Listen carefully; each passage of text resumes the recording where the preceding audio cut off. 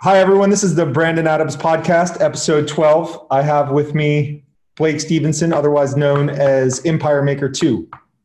Blake, it looks like you've got a very sterile environment behind you. Where are you right now? I'm in San Diego. I just moved in, so I don't have a lot of stuff in here right now, which I don't know. Still in the process of moving in, and it kind of got cut short by all the virus talk this week. I don't think a lot of people want to be doing stuff right now, so just kind of waiting till things die down a little bit so I can move in. Well, on the plus side, daily fantasy sports, which was taking, 5 to 8 hours of your day every day, is no longer a thing. Yeah, I've just kind of been dedicating that to researching coronavirus because I haven't had much else to do. So just been reading everything I can, listening to podcasts, and just trying to figure out a solution to what's going on right now, because I'm still learning new things every time I read something. So it's been a long week. Hopefully we can get sports back soon so we don't have to, kind of be twiddling our thumbs for hours a day and watching Netflix. So hopefully we get back to sports soon, because that is my livelihood. Well, we can always do our part for the effort and like do some prop tennis bets or something. Stream it online. We'll have to come up with something. Get our minus 10 games going. This other guy has been quarantined, so I've been playing a little bit of tennis with him, but that's pretty much all I've been doing. So maybe my tennis game is getting a little better because of that. Nice. So, okay, I imagine that most of our audience will be familiar with your background. Some people are not. You were part of the poker world from the very beginning, had a lot of success playing cash games, sort of played professional poker for longer than most after the boom ended. After even online poker in the US got shut down, you were still playing professionally a bit. And then you were one of the earliest to switch into daily fantasy sports. And if you polled the top daily fantasy sports players in the world, there's a pretty good chance that you might come out as the number one daily fantasy sports player. So you sort of quietly dominated for a long period of time in daily fantasy sports. Then in the Twitter world, you're famous for other things, which is basically an extreme level of outspokenness. Well, I've never taken Twitter that seriously. So I think when people, I'm talking seriously about a subject like this, they don't really get it. I'm kind of known for trolling. And when I start talking about something like this, they don't know if they can take me seriously, but I am being 100% serious about the things I say about what's going on recently. So I think people can stop doubting me on that. But I am known for, taking some steam off on Twitter, just trolling people, trying to have a good time. I don't take life too seriously overall, but I think this is something to be very serious about in general. So I'm not joking or trolling when it comes to something like this. So when I think of you in daily fantasy sports, I think that what makes you good is independent analytical thought, where you're not inclined to go with what other people believe, not inclined to go with groupthink, not inclined to be a slave to projections or what have you. So that's one, independent analytical thought. And I feel like you also sweat the details in a way that no other daily fantasy player does. So I've noticed sometimes you might have a close decision, say two players versus another two players, and you'll think about this decision and sweat this decision, even though it might be very, very close for a long period of time, for hours. So you're a slave to the details in that way, but those small decisions are what can be very important in daily fantasy sports. So first of all, what aspect is it about your personality that leads you to sweat those really close decisions for a long period of time?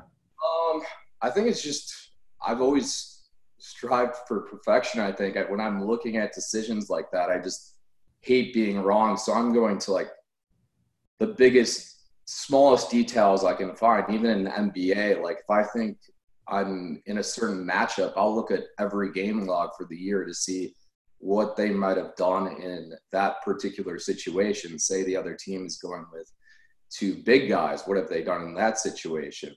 What do certain coaches tend to do in blowouts? I don't think many people are looking at the details like that, but I'm like going that far into it because we've kind of gotten to the point where these projection systems are really good, but they're leaving out those details. So I think that's where my edge is. I'm not just looking at the broad sense of projections. I'm going so far deep into it that I'm gaining edges that other people wouldn't realize are there, I guess. So I'm just looking at every matchup and going back into time and kind of seeing what they have done in certain situations too. And there is a strange element to DFS, especially cash games, which you specialize in, the one-on-one contest, where you get this strange situation where an A-plus lineup, like a perfect lineup, say your lineup that you're feeling very good about on a given night, against an A lineup, on the face of it, they seem really close, but when you dig in, the A-plus lineup might be like a -140 favorite over the A lineup. I don't think I'm ever that big of a favorite. I think, you're getting, say in NBA, you might be a 4 or 5 point favorite over that. So I wouldn't say it's -140, but I think it's enough to beat the rake probably. I would say more like -115-ish. But yeah, it's still, sometimes I'm still taking head-to-heads in those situations. And there's other nights where I think, everyone's going to have the A-plus lineup, and I won't take other people's games because I just know we're losing a rake. So that's something you have to decide too, or you have to kind of look at your own lineup and say, am I beating the A lineup? And that's where a lot of my judgment comes into play. Am I beating the rake on a certain night? And probably about half the days I'll take games from people because I think I am beating the rake, but I'm just not like scooping the board no matter what. A lot of people think I'm gambling no matter what, which is not true. Yeah. Okay. So take me into coronavirus. You're obviously on Twitter a lot. So I imagine that you have a very curated Twitter list of smart people across a variety of disciplines. At what point did you have a change in awareness?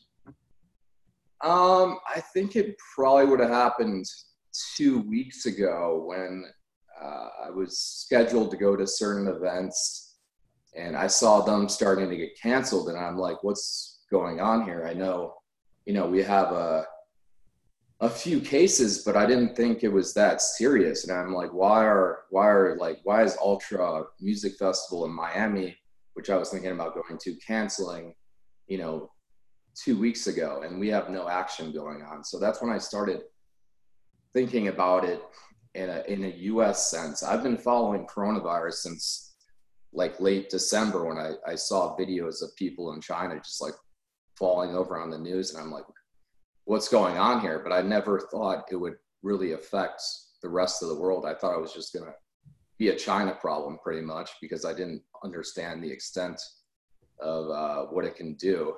So that's kind of when I started looking at it in a world sense. But the US and how we were going to be affected probably would have been only like 2 weeks ago. And I think probably a week ago, I started really getting into it because I had a bunch of smart people telling me like, this is going to get bad and we don't know it. Like, what am I supposed to do about the stock market?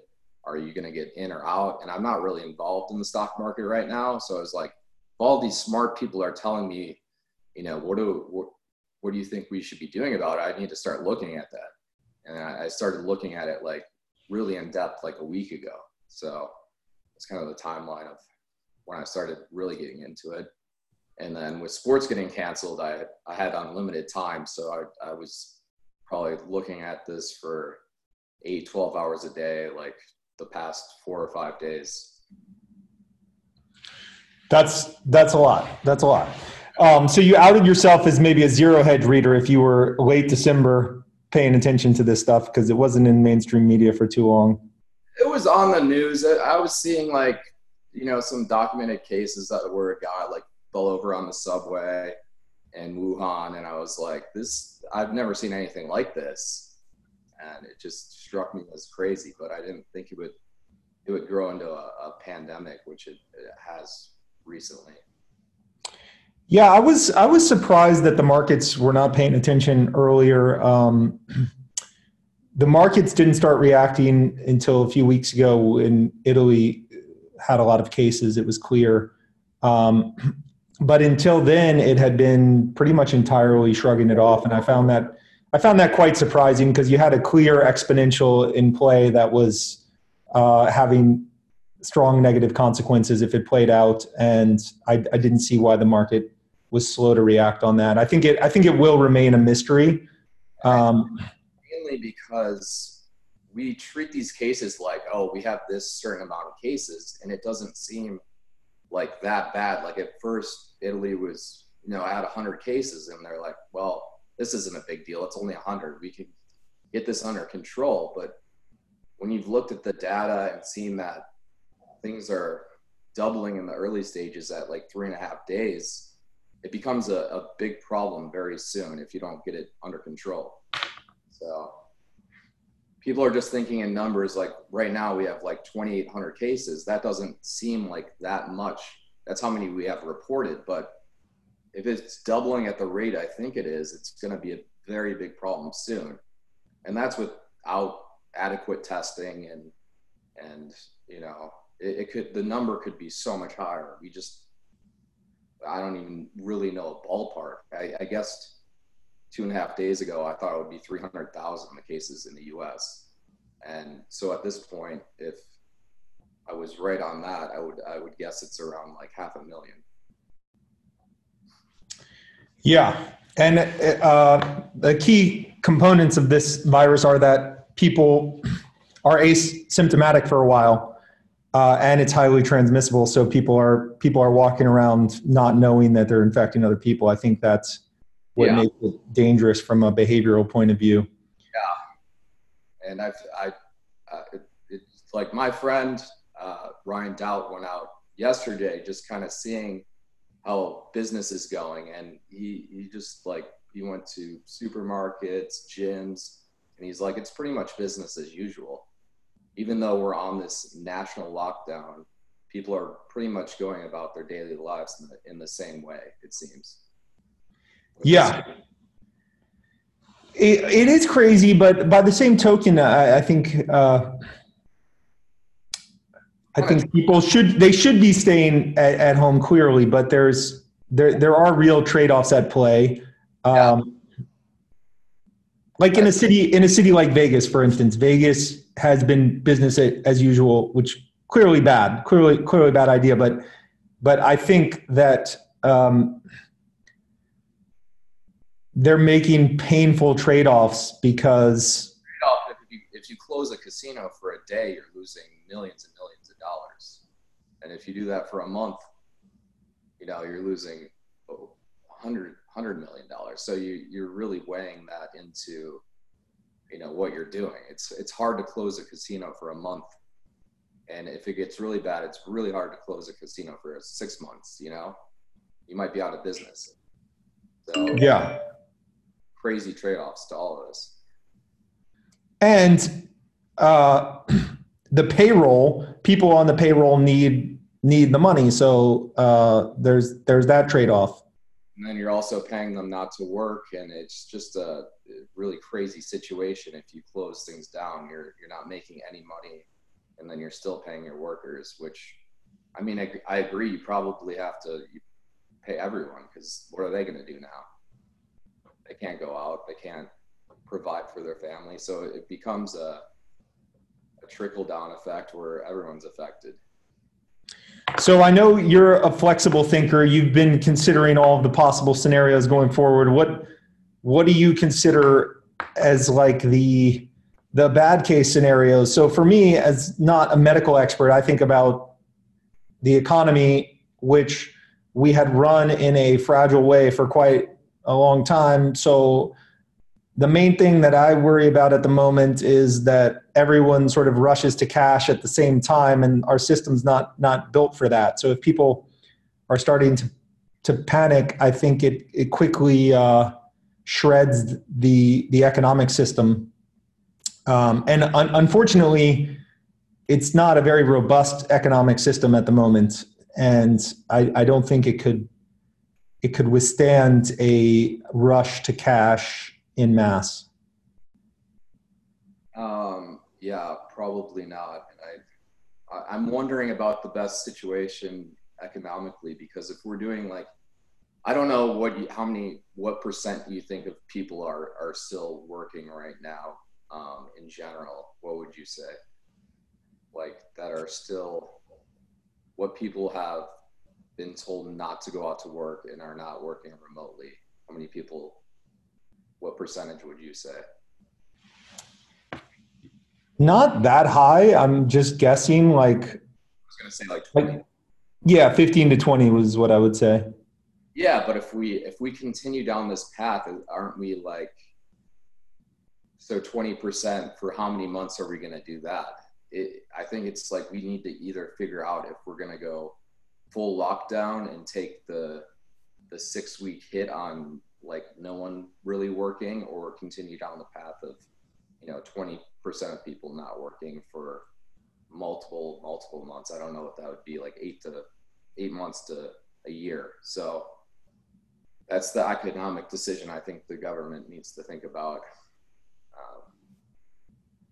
Whether what people are going to do with their money, I'm not really sure. I don't think people, other than Friday, have shown trust in the markets too much. And I don't really know where that boom came from, other than Trump kind of got some stuff together and had people from the private sector kind of cleaning up his mess. But I don't really have faith in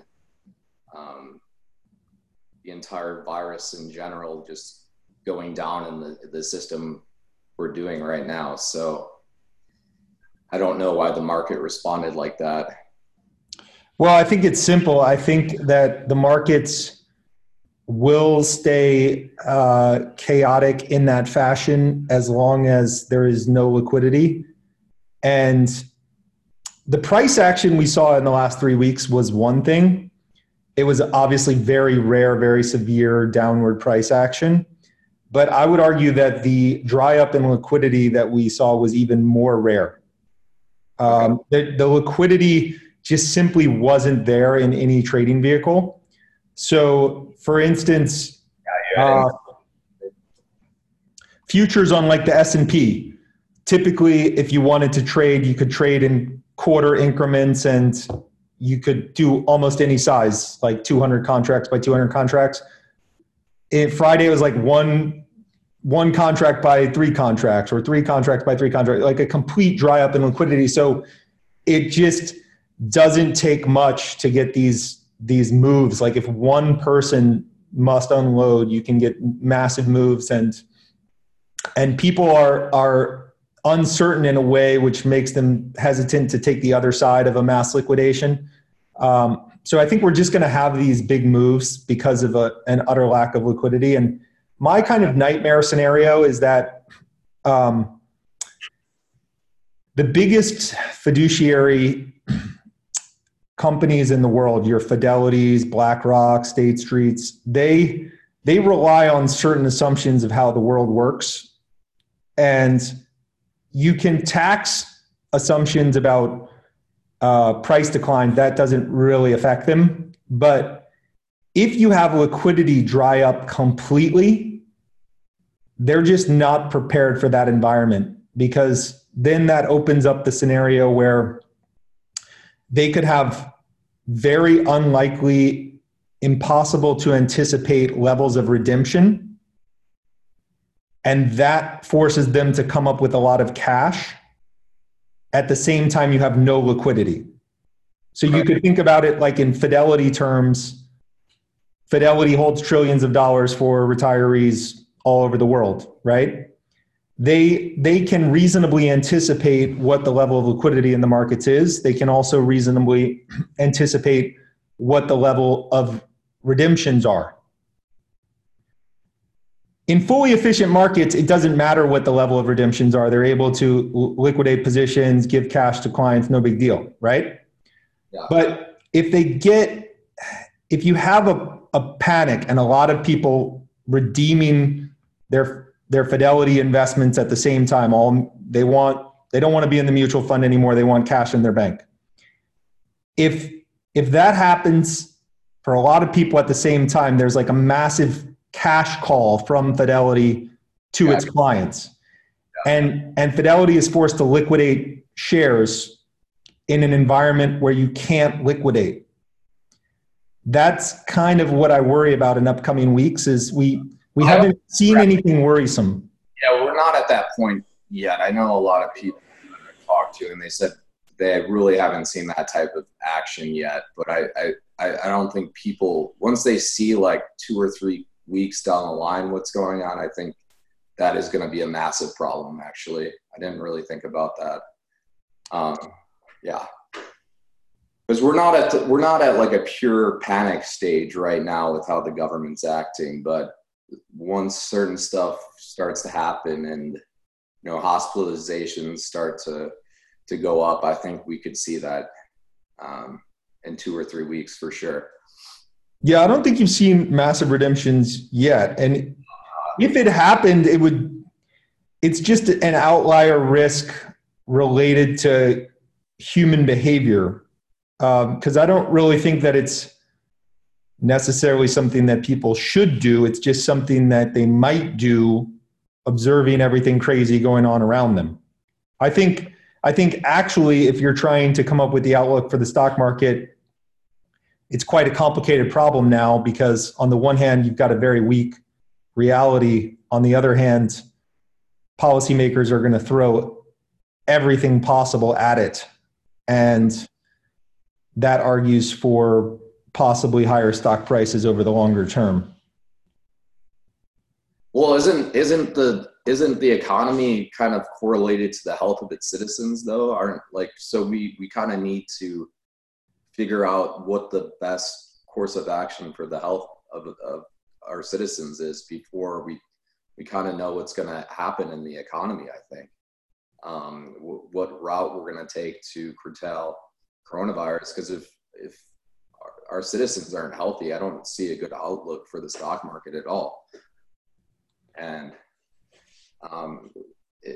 in our current plan, if we're doing like 80% of business for the next year, I don't see how that's going to be good for the economy at all.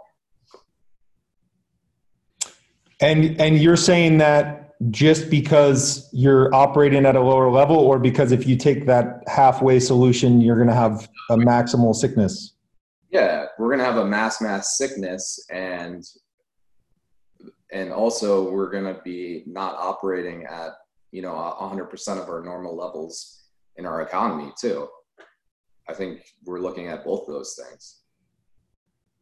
Right.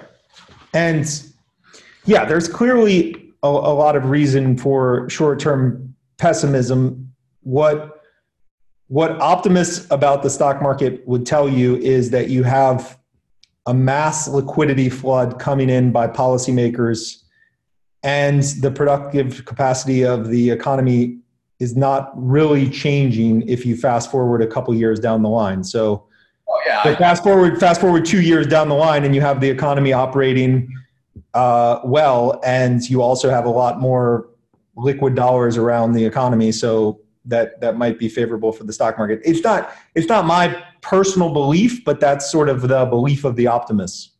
Yeah, but in the plan right now, we really have no idea how long this is going to take. Like, if it takes a year and a half, we don't even know kind of what happens with the seasonality and the climate or the immunity of coronavirus. We're all just kind of guessing at that stuff. And if we're taking this long-term approach, no one really knows how long it's going to take, because we don't know the exact numbers. We don't know how we're going to treat all these cases. So what if it's a year and a half that it takes? What's going to happen to the economy then?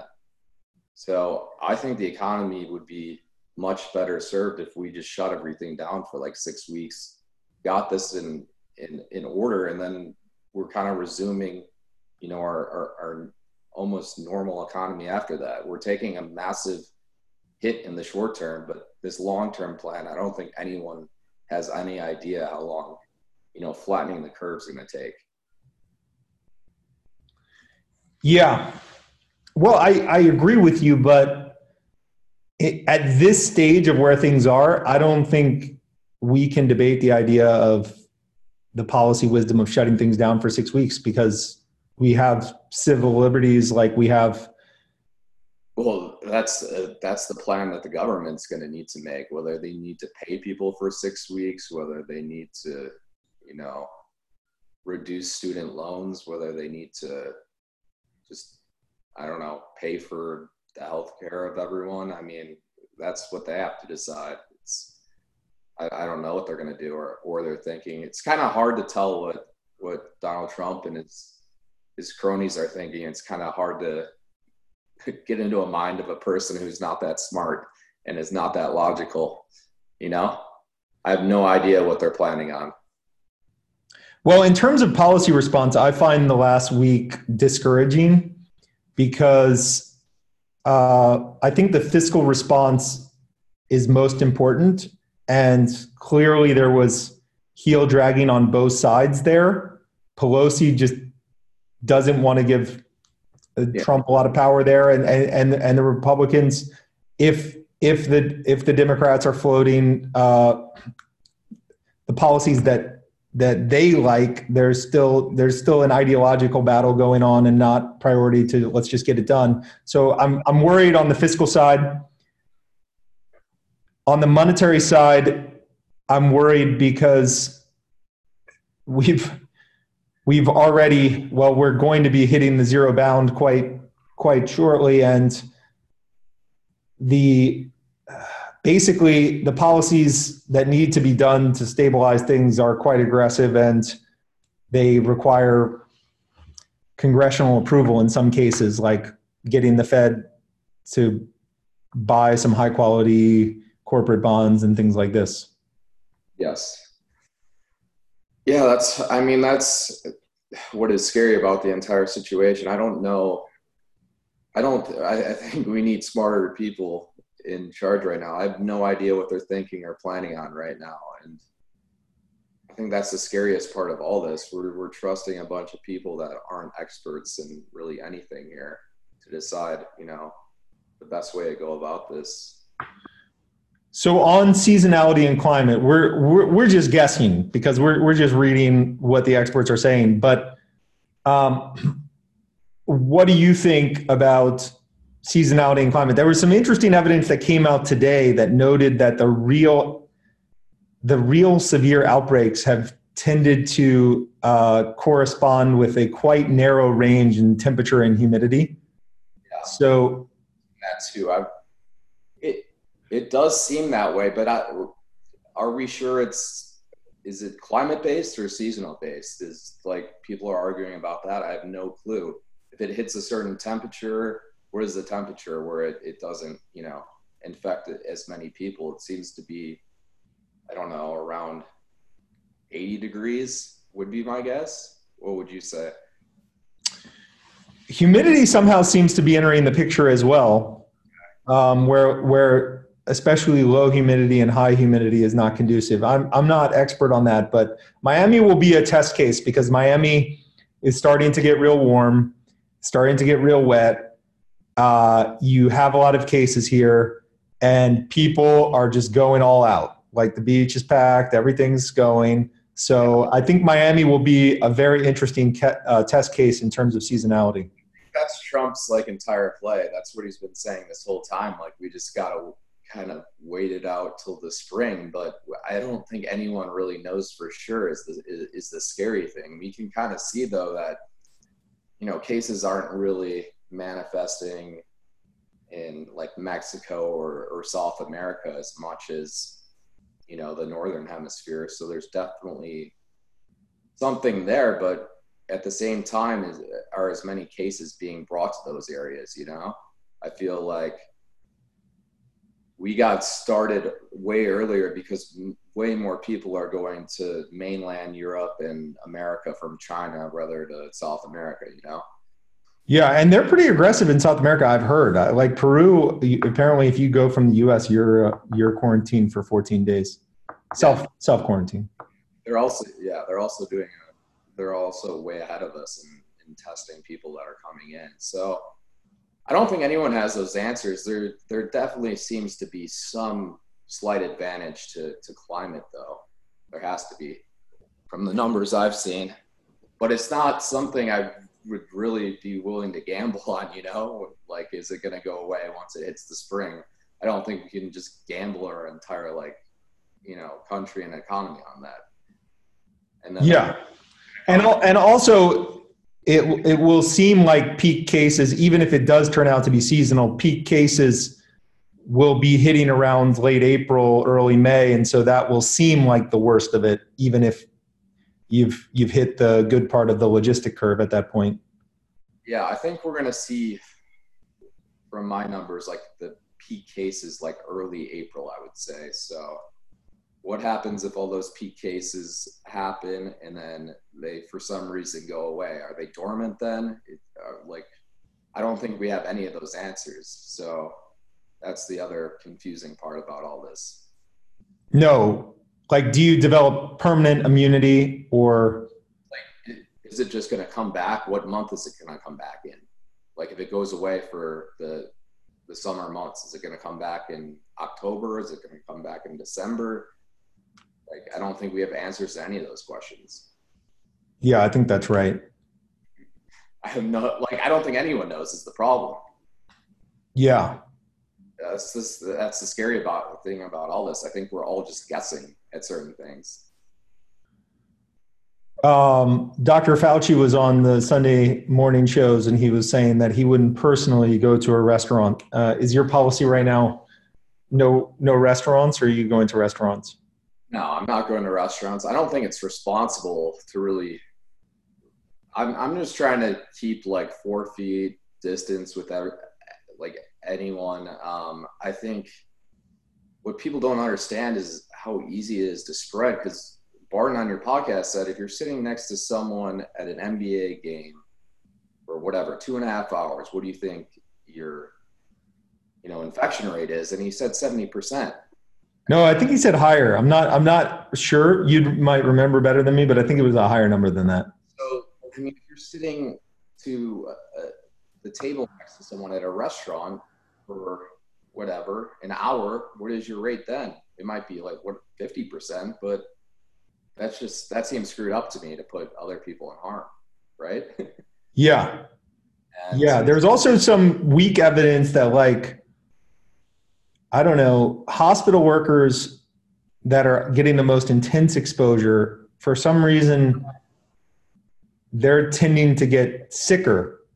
And we don't know why that's true.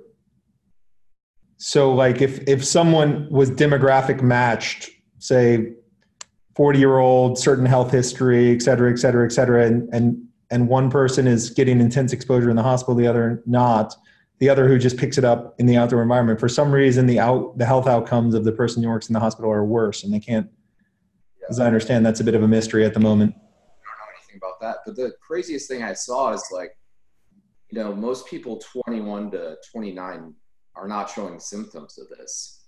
And really, we're not testing those people. No one has really tested those people because they don't have this supply of tests.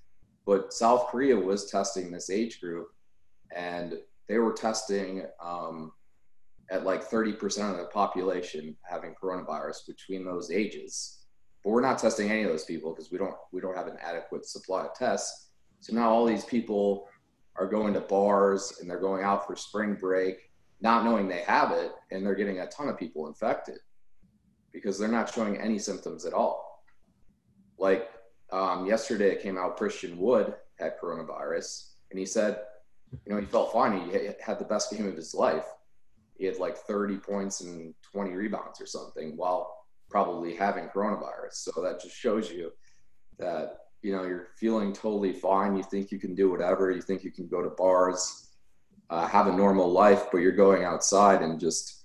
My man Bear, my son is going to be getting rambunctious real soon. So we're going to be going out and about, and he's still climbing on things and everything else. And just avoid the skate park so he doesn't get injured. Yeah, we'll fade the skate parks. We'll just keep it to the golf course. It's crazy to me that New York has, 600 cases or something, and they still have the schools open. What happens when, they don't have enough ICU beds? They don't have like any ICU beds open. So what are they going to do when all these kids are getting it from school and then going out, giving it to their parents or giving it to their grandparents? Like, it's crazy to have schools open right now, I think, in especially New York, which, is a hotbed. Yeah. The trade-off they're making is that the kids who go to school, their parents are like nurses and working in the hospitals and stuff, and you lose some of the staff. And it's just sort of normal society to keep everything going. Unfortunately, school serves as child healthcare as well, child care as well to some extent. So society doesn't function as well if everyone is. I just don't like the approach that we're taking in general. Like, I don't think you can do this halfway in approach. I think we have to, by Monday, I think we have to have a plan of what the future is going to be like. Because if we're having these plans that aren't definitive about how we're going to stop this, it's never going to stop. Yeah, but in terms of plans, like, we have a certain political system in our country which is geared to maximizing political liberty, right? And the way that you got to save people that can't save themselves, I think, and the general population just has no clue what's going on right now and how infectious coronavirus is. So at what point do we have to step in and say, you're not saving anyone, we have to help you because you're not making the right decisions? I mean, that's what other countries are doing right now.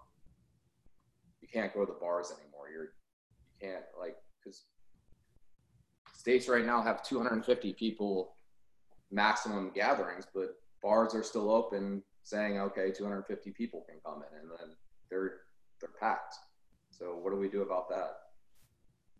Yeah, I agree, but what you're saying is that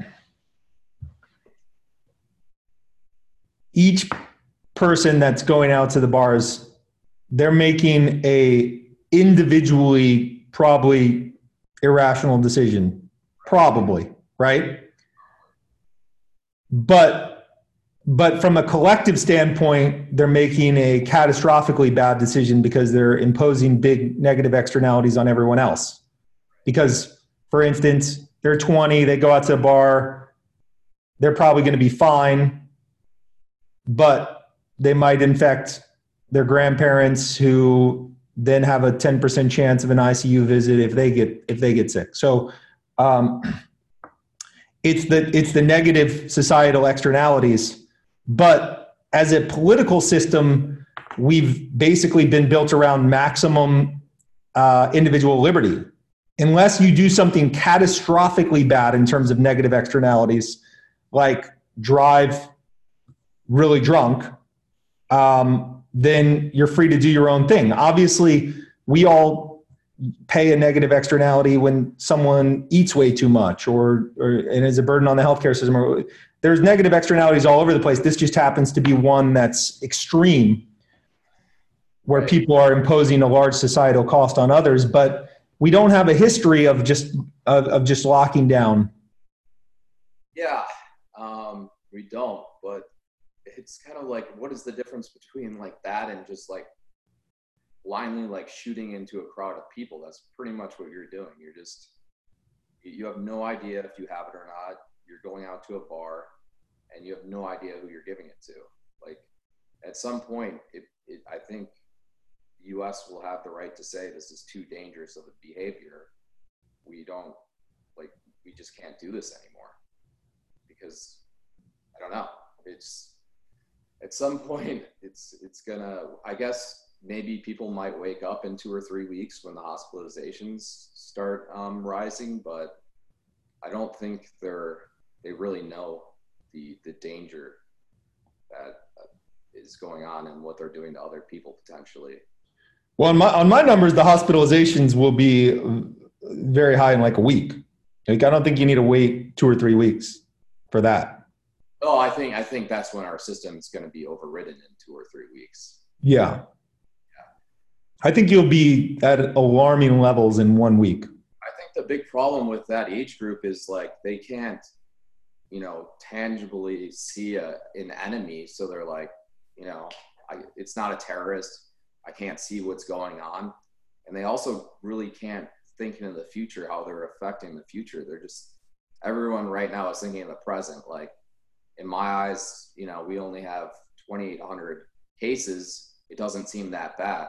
They can't compute what it's gonna look like 2 or 3 weeks down the line. Is the big problem, I think. You're speaking particularly of like the 20 to 30 demographic? But I also think the over 60 demographic is just as bad. They don't believe it either. And so what do we do about them if they're not listening either? And they're the people in the biggest danger here, and they're not listening. Like, why should anyone care then? Yeah. So it becomes a dilemma there. The two age groups where we can't see it, and the ones that are going to be affected the most by are the two age groups that don't seem to be listening at all. So yeah, that's true. But just chatting with people, like, we might see it differently because we're introverted people that spend a lot of time in our condos anyway. Like anything like that isn't close to a normal day for me. I could do this forever.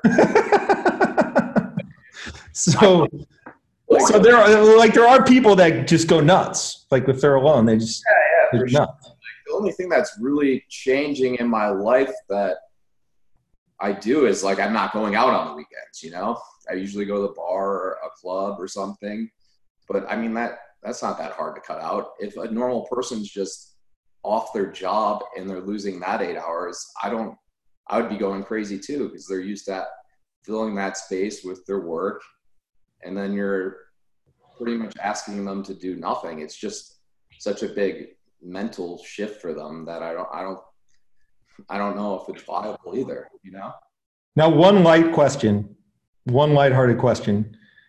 You've been known to have some large restaurant and bar bills. I'm wondering if you think, like, 6 months hence, that those will be regretted experiences, or those will be like, thank God I did that when I could.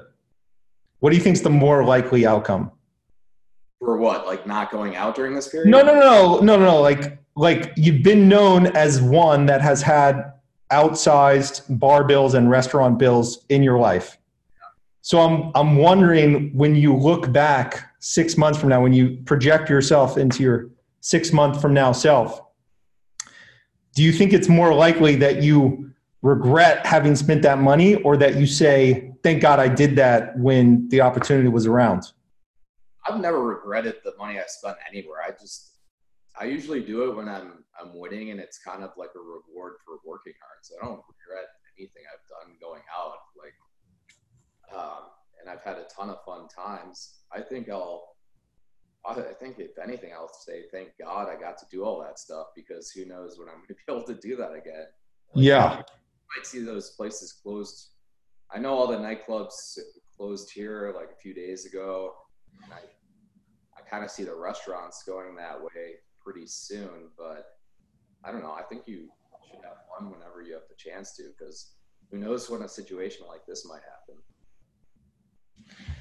So Twitter, I just want to talk about your Twitter game, which is it's the best for a certain subset of people. I'm sure there are people that are deeply offended by it. And I'm trying to see if you can explain why it's so good. I think part of it is that, and this is part of the reason I value the smartest poker players and daily fantasy guys on Twitter, because they aren't beholden to a lot of vested interest. Much of what you get on Twitter is smart people that nonetheless have many different things that they can't say, many different people that they can't offend, many audiences that they're soft stepping when they write their tweets. And so it creates a filtered environment that people pretend isn't filtered. And you just sort of come out and it's whatever the fuck. Yeah, I think that's why I don't have to report to anyone. I've been my own boss since I was 18, so I've had the luxury to kind of say whatever I want, which is awesome. Like, I don't have to sidestep anything. I can call out anyone. I can say whatever. And at the end of the day, I think like Twitter for me is like, we don't get to go into an office. We're all working at home. So we're just kind of like, we're just bullshitting with our friends. I look at Twitter as like, we're all in an office and we're just bullshitting with each other. And you get a lot of characters like you would get in a normal job. So that's how I've always treated Twitter. I think it's an awesome place. And I don't know, some people, I tend to pick on some people, which I've tried to stop a little bit, but that's when the best moments come out, when you're just kind of, going back and forth with certain people. Yeah. I find it's so interesting how people soft step a lot of things, and you'll find in politics it can be especially funny, because what happens is anyone who's in a political sphere, they worry about repercussions. Yeah, I have none. So that's the best part.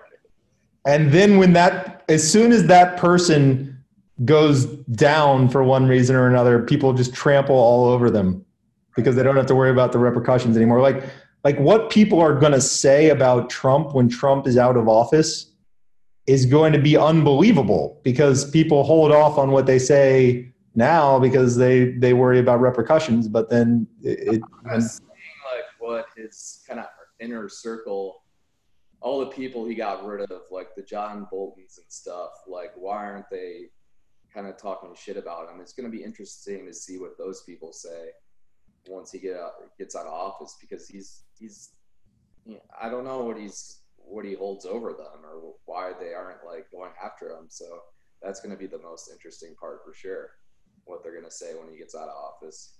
I don't know why they're sidestepping him so much. Yeah, well, they figure they can wait it out. But the political markets are pretty interesting, because Trump was about minus 170 maybe 2 weeks ago or a week and a half ago, and I think Biden's about minus 110 big free now. So there's just been a dramatic shift in the past week and a half. That's a really big shift. I don't think that's surprising. There was some damaging Politico reporting. That's just a big shift for a person to be, 60% to whatever, 45% in like a week and a half. It's a pretty big move. I get it's not a big move because of what's been going on, but he's got to figure this out sooner. I don't think he's gonna, get reelected. Yeah. Well, there's two big things going on. One is that it's perceived that he's doing a bad job during this time, so that's a big thing.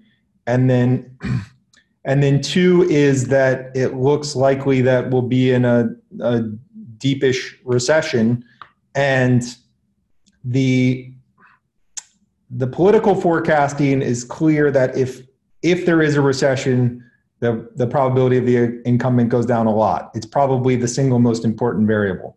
So it doesn't matter. It doesn't matter if it's likely to turn around or whatever. Like if we're in a recession at that time, it's bad. Corona and a recession are pretty correlated at this point. Yeah, it's actually something I've been doing is collecting some data from like SARS and so forth, and seeing what the decline in economic activity looked like then. And I'm trying to look at the data as it comes in now. And there's been some interesting stuff. Like there was some stuff on about OpenTable on Twitter yesterday, and they have day by day, city by city data on reservations. And it took a while for it to go red, but then it just absolutely crumbled at the end of last week. Yeah, and I don't think that data would be too hard to collect if you just kind of went around, made some calls, see what's actually going on. It's probably a smart idea. I think the problem is with SARS, I mean, they kind of contained SARS pretty quickly. I think it was below 10,000 cases. If we get to a certain amount of cases here, it's just going to be such a bigger problem, because we're going to have to, at some point, if it gets too bad, we're going to have to shut down everything, I think. So that's something to look at for sure, I think. Yeah, the problem on economic data is it comes out infrequently for the most part. So it seems like it would be easy to gather what the likely response is, but it's not. My base case is that intuitive common sense approach. The economy is 70% consumption. Consumption's falling off a cliff. There's going to be a deep recession. I think that's pretty much where we are, and probably like a massive financial crisis, like minus 5% global GDP type hit. But who knows? I would take the way over if this goes bad on that. 5% seems way too low For global GDP, but keep in mind that the baseline rates are positive. Right, but I don't know. I get that. I think you're thinking this is a way shorter term problem than I do with how you're thinking. I get that. You're kind of saying no matter what we do, you think we're going to have the same consumption levels by like January 1st of next year is what you're saying. But I don't know if that's the case. I don't think that's exactly what I'm saying. I think that I'm thinking that the productive capacity of the economy is likely to remain relatively unchanged. And it's just a matter of when you can get that firing. I don't agree with that either. I don't think at a certain point we're going to have to lock down the U.S. if we don't do something very fast, because it's impossible to stop the coronavirus at a certain point. What are you going to do? Just be at the certain plan we are right now? I don't know if people are willing to do what we're doing right now for the next year. It doesn't seem viable for a lot of people. So I don't know. My outlook on the economy is really bad if we don't have a great plan put into place, which is, in my opinion, we just have to lock everything down for a little bit. Otherwise, we're going to be dealing with the situation we are right now, and I think it's going to take forever to get better. Not forever, but over a year, maybe. Yeah. That doesn't give people faith in the economy at all either. If we're doing what we're doing now, that's my main concern. If we're doing this flattening the curve approach, I don't know. It just seems like too long term of a plan for everyone to just say, "Oh, I'm not going to go out." They're going to not want to do that either. Mentally, I don't know. It just doesn't seem like optimism is going to be high with the current plan. I agree with you. Look, I think there's fully a 5%, maybe 10% chance that everything breaks and we go Mad Max. I think that's my biggest fear is like, what do we do then? Do we lose, do we lose control of the entire country, like that is the worst case scenario. Yeah, well, I think there is a chance there. I'd say it's about around the 5-10% chance too. That's what I was thinking. And it's okay. We have 330 million people. Politics is hard. Keeping 330 million people getting along, difficult. We've done a remarkably good job for a long period of time. It's a complex problem, and it's just become a lot more complex. Like the thing, just lockdown. Are we gonna, declare like martial law? Are we gonna have tanks outside, like watching people going in and out? Are we gonna have police surveillance, drone surveillance? Like, are people gonna break the rules? Then we don't know how what human behavior is gonna look like at that point. Yeah, that's the part that's quite unpredictable. Watching our friends react on Twitter in terms of economic projections, the thing that I think most people miss is the complexity of the policy response, because the politicians know how fragile everything is, how fragile the environment is. And what we have built in the US, unfortunately, is not a free market economy. We wish that it was closer to a free market economy, but it's actually a political system that is built towards entrenched interest, especially older people who own assets. And the lengths that will go to protect that system are quite extreme. If the market, let's just say, takes another 30% leg down, which, look, if we had a free market economy, it should be robust. You should be able to have a 30% leg down, people lick their wounds, go on. Some people lose tremendously, some people win, you pick up the pieces and move on. But that's not what we have. We have an environment where if things go down a lot, pension systems break, insurance companies break, retirement funds break, everything breaks. It's very fragile. So what happens is when you get those steep declines, policymakers change all the rules and throw everything at it. And it's very hard to predict what happens when that occurs. And there's nothing fair about the process.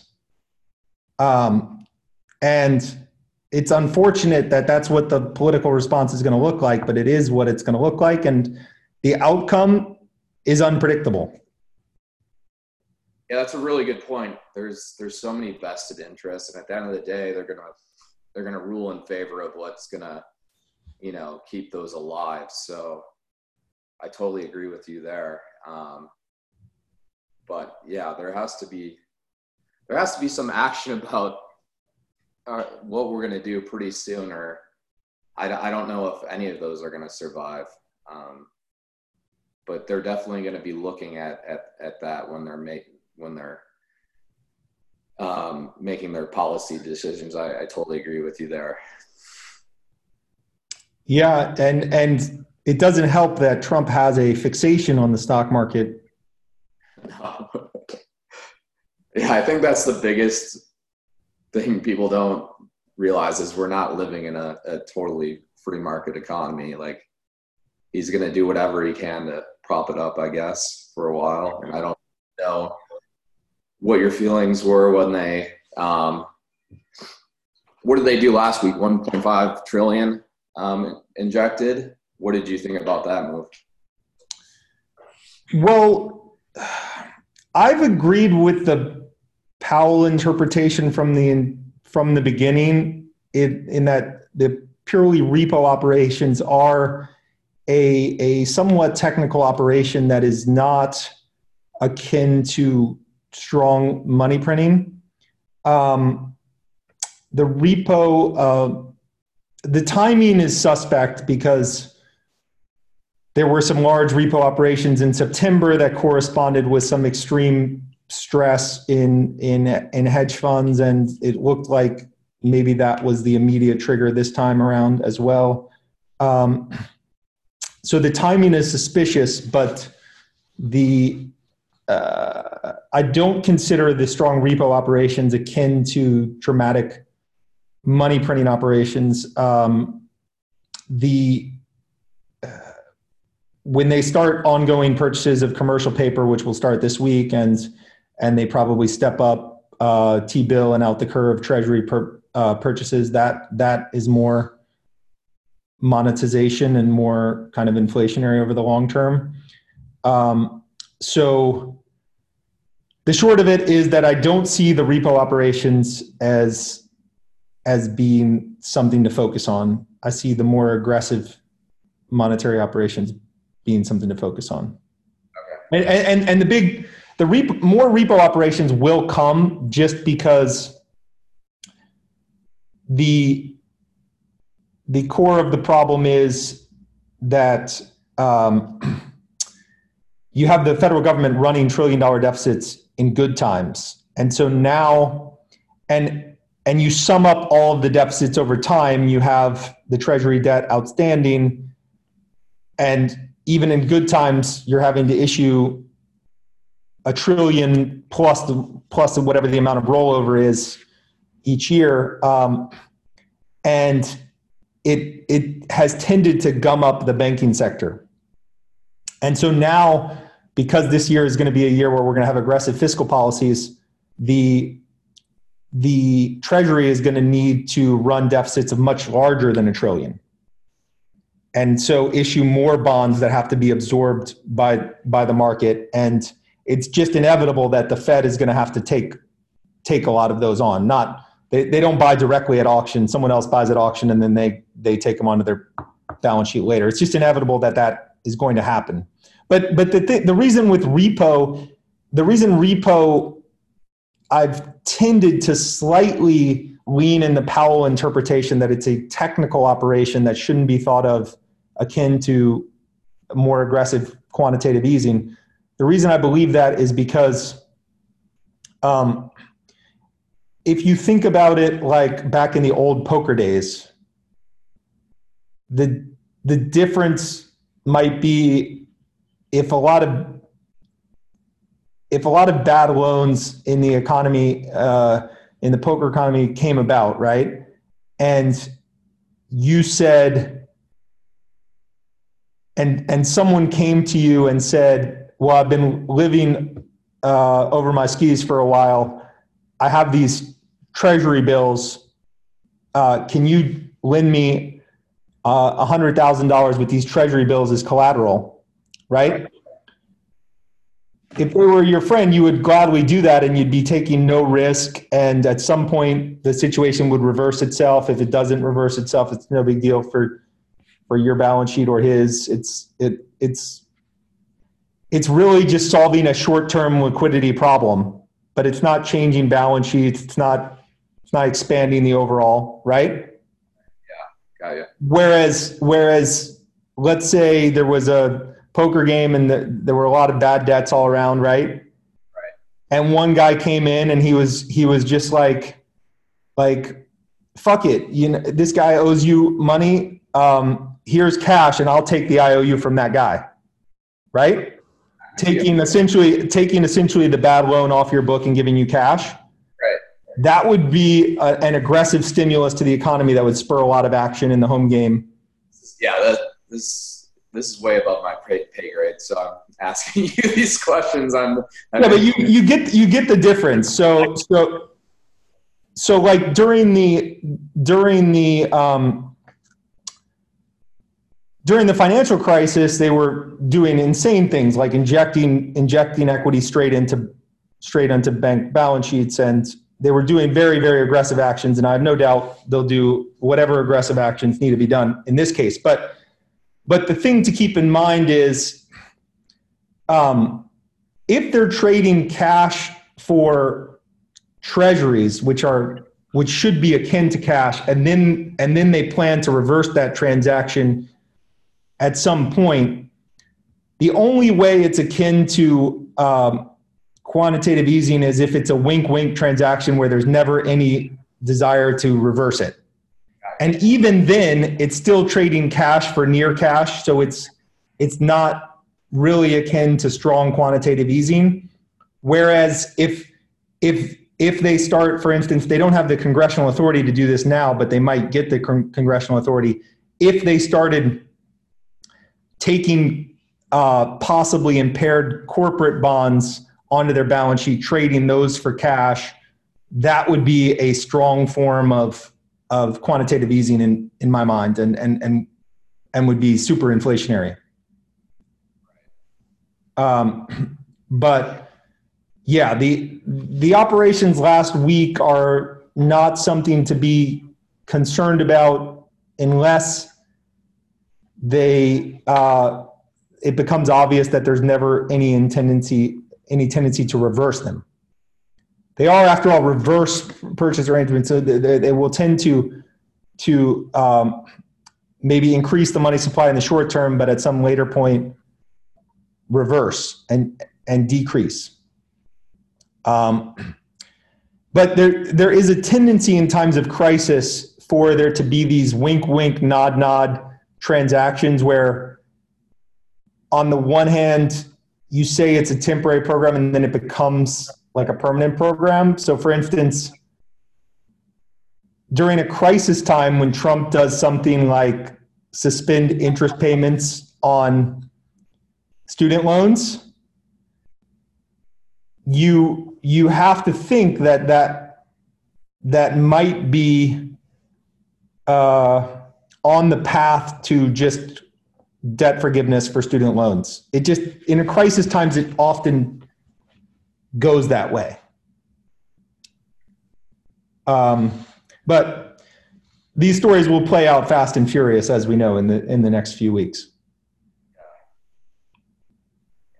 I don't really know what I'm talking about in econ, so I'm just listening to what you have to say because that's not my area of expertise, but that made a ton of sense to me. It's kind of what I was asking. Yeah,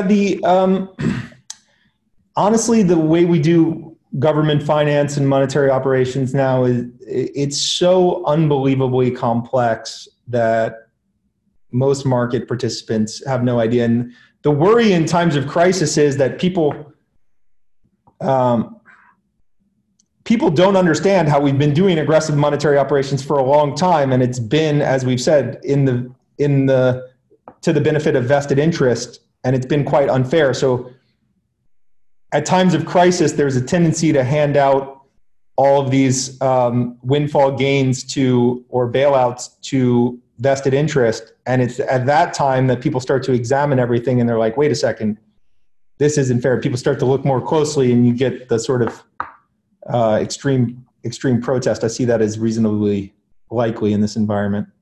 What do you think would happen to, say we have a major crisis? What do you think would happen in major banks like Chase, Wells Fargo, if something like 2008 happened again? Would we just bail them out if we were in a terrible position, or are we allowed to do that again? Say the banks were in so much trouble,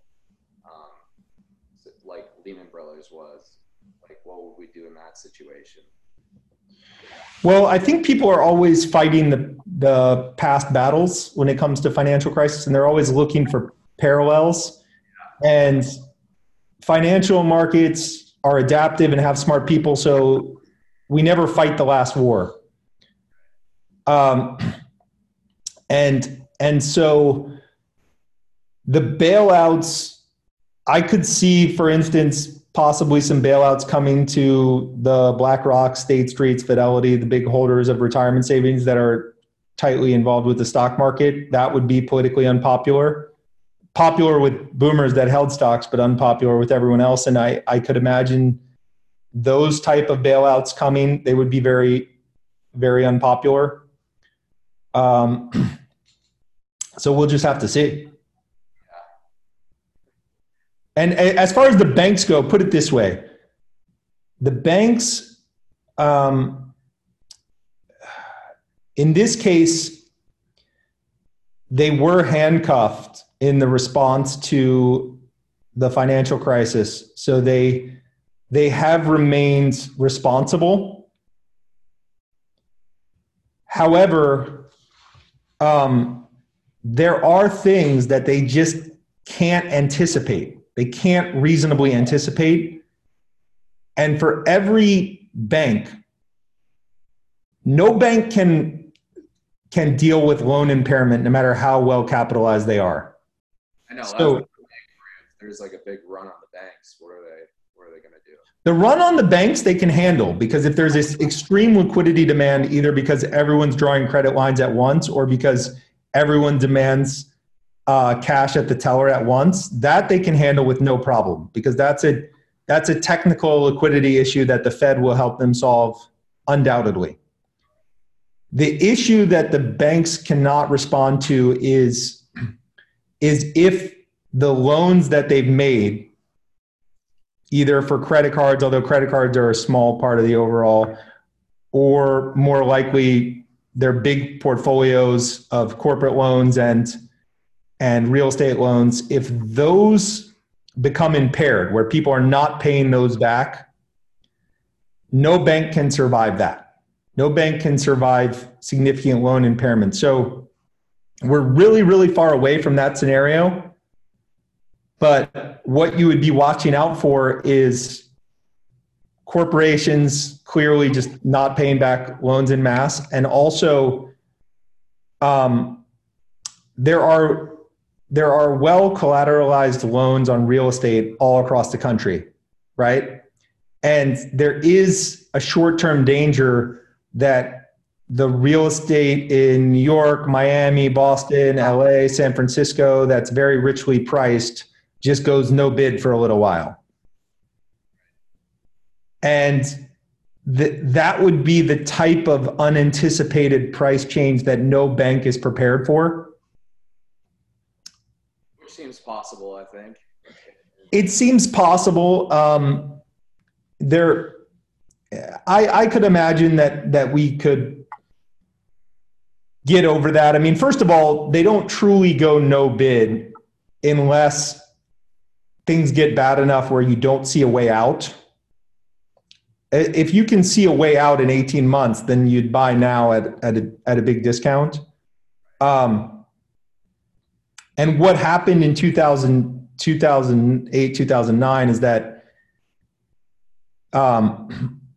there was an encouragement by regulators to market real estate declines quickly, which did create a vicious cycle element, which made things a little bit worse. So you could imagine a scenario where New York goes no bid for a while. If no bid just results in no transactions, then there's a theoretical possibility of everyone just pretending that no transactions means that prices haven't changed, and everyone keeps the price on their books at like whatever the last transaction price is and doesn't mark it down. And then when things recover, even if it's like 12, 18 months hence, everything's fine. But if you get pressure to like mark it down to the perceived new price that's very low, and everyone has to mark the real estate at this very low price, then you can get distress selling and liquidations, forced liquidations. All right, I just learned a lot there. Well, if you ever have any questions on that stuff, you know where to turn. Well, anyway, I think this was great. I'm gonna do just basically edit the beginning and then just put out the raw footage. So we'll see how it goes. All right, cool, man. That was fun. Thanks. All right, hit me up anytime. All right, see you. I'm glad we're back on our Skype chat. I'll see you later.